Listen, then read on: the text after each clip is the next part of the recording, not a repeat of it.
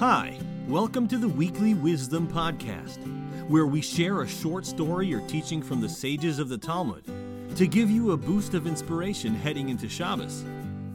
Today's lesson comes from Talmud Brachos 34b.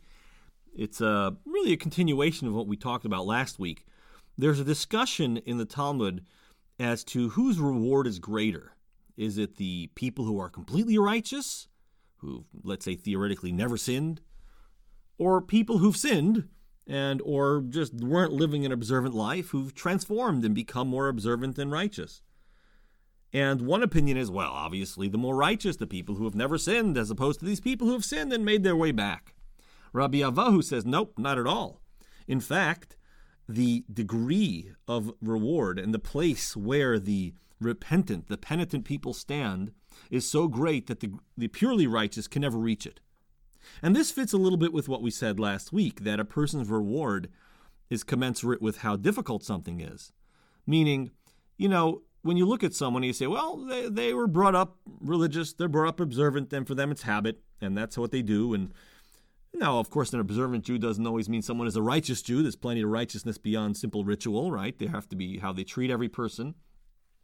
But additionally, the fact is that you might look at someone else who spent a year or three doing things that they ought not to, and here they are back and changing their ways, and say, well, they're not as good as this person who never did anything wrong. But the Talmud is saying that actually they have a leg up, right? And you may even say, someone may say, well, that's not fair. So, God put me in a place to raise me right, with parents who raised me right and taught me the right thing, and here I am doing the right thing. And, someone else who ran around and did crazy things, they're going to have better reward than me, as long as they get their act together. Well, in a way, that's true. But you see, it makes sense. It makes sense that the challenge is what gives you the reward. It's famous that Rabbi Akiva, the famous Rabbi Akiva of the Talmud, he came from a background where he was uneducated, didn't know anything. He was they say the tradition, he was 40 years old before he decided he wanted to see about this learning Torah thing, right? In fact, most of his life, he just assumed he wasn't smart enough.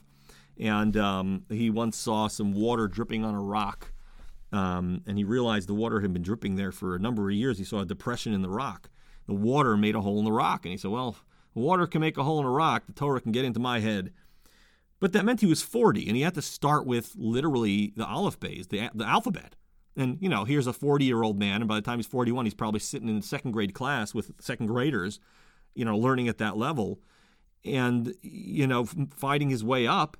Most of us couldn't do that, become something great by debasing ourselves, being in a humiliating circumstance. So it's understandable that Rabbi Akiva was really something special, something amazing.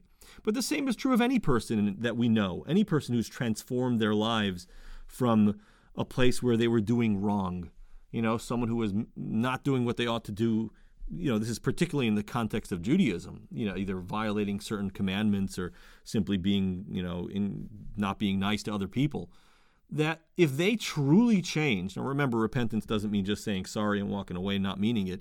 Truly change, that is a significant thing. And what they've done is greater than someone who is just sort of just bouncing along.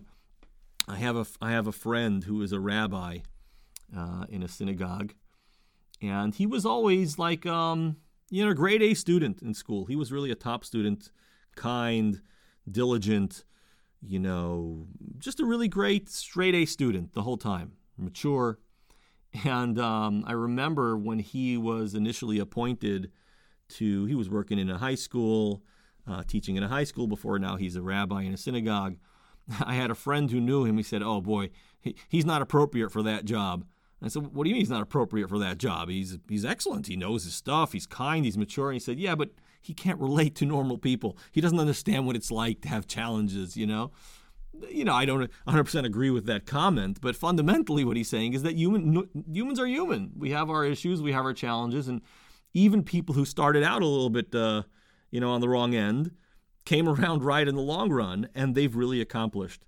So there's no such thing as our life is over or that there's nothing left to accomplish if we haven't gotten it right yet. And in fact, if someone is not getting it right and gets it right now, they've achieved something greater than someone who's been doing it right all along. Thanks for joining us. Have a great Shabbos and a fantastic week.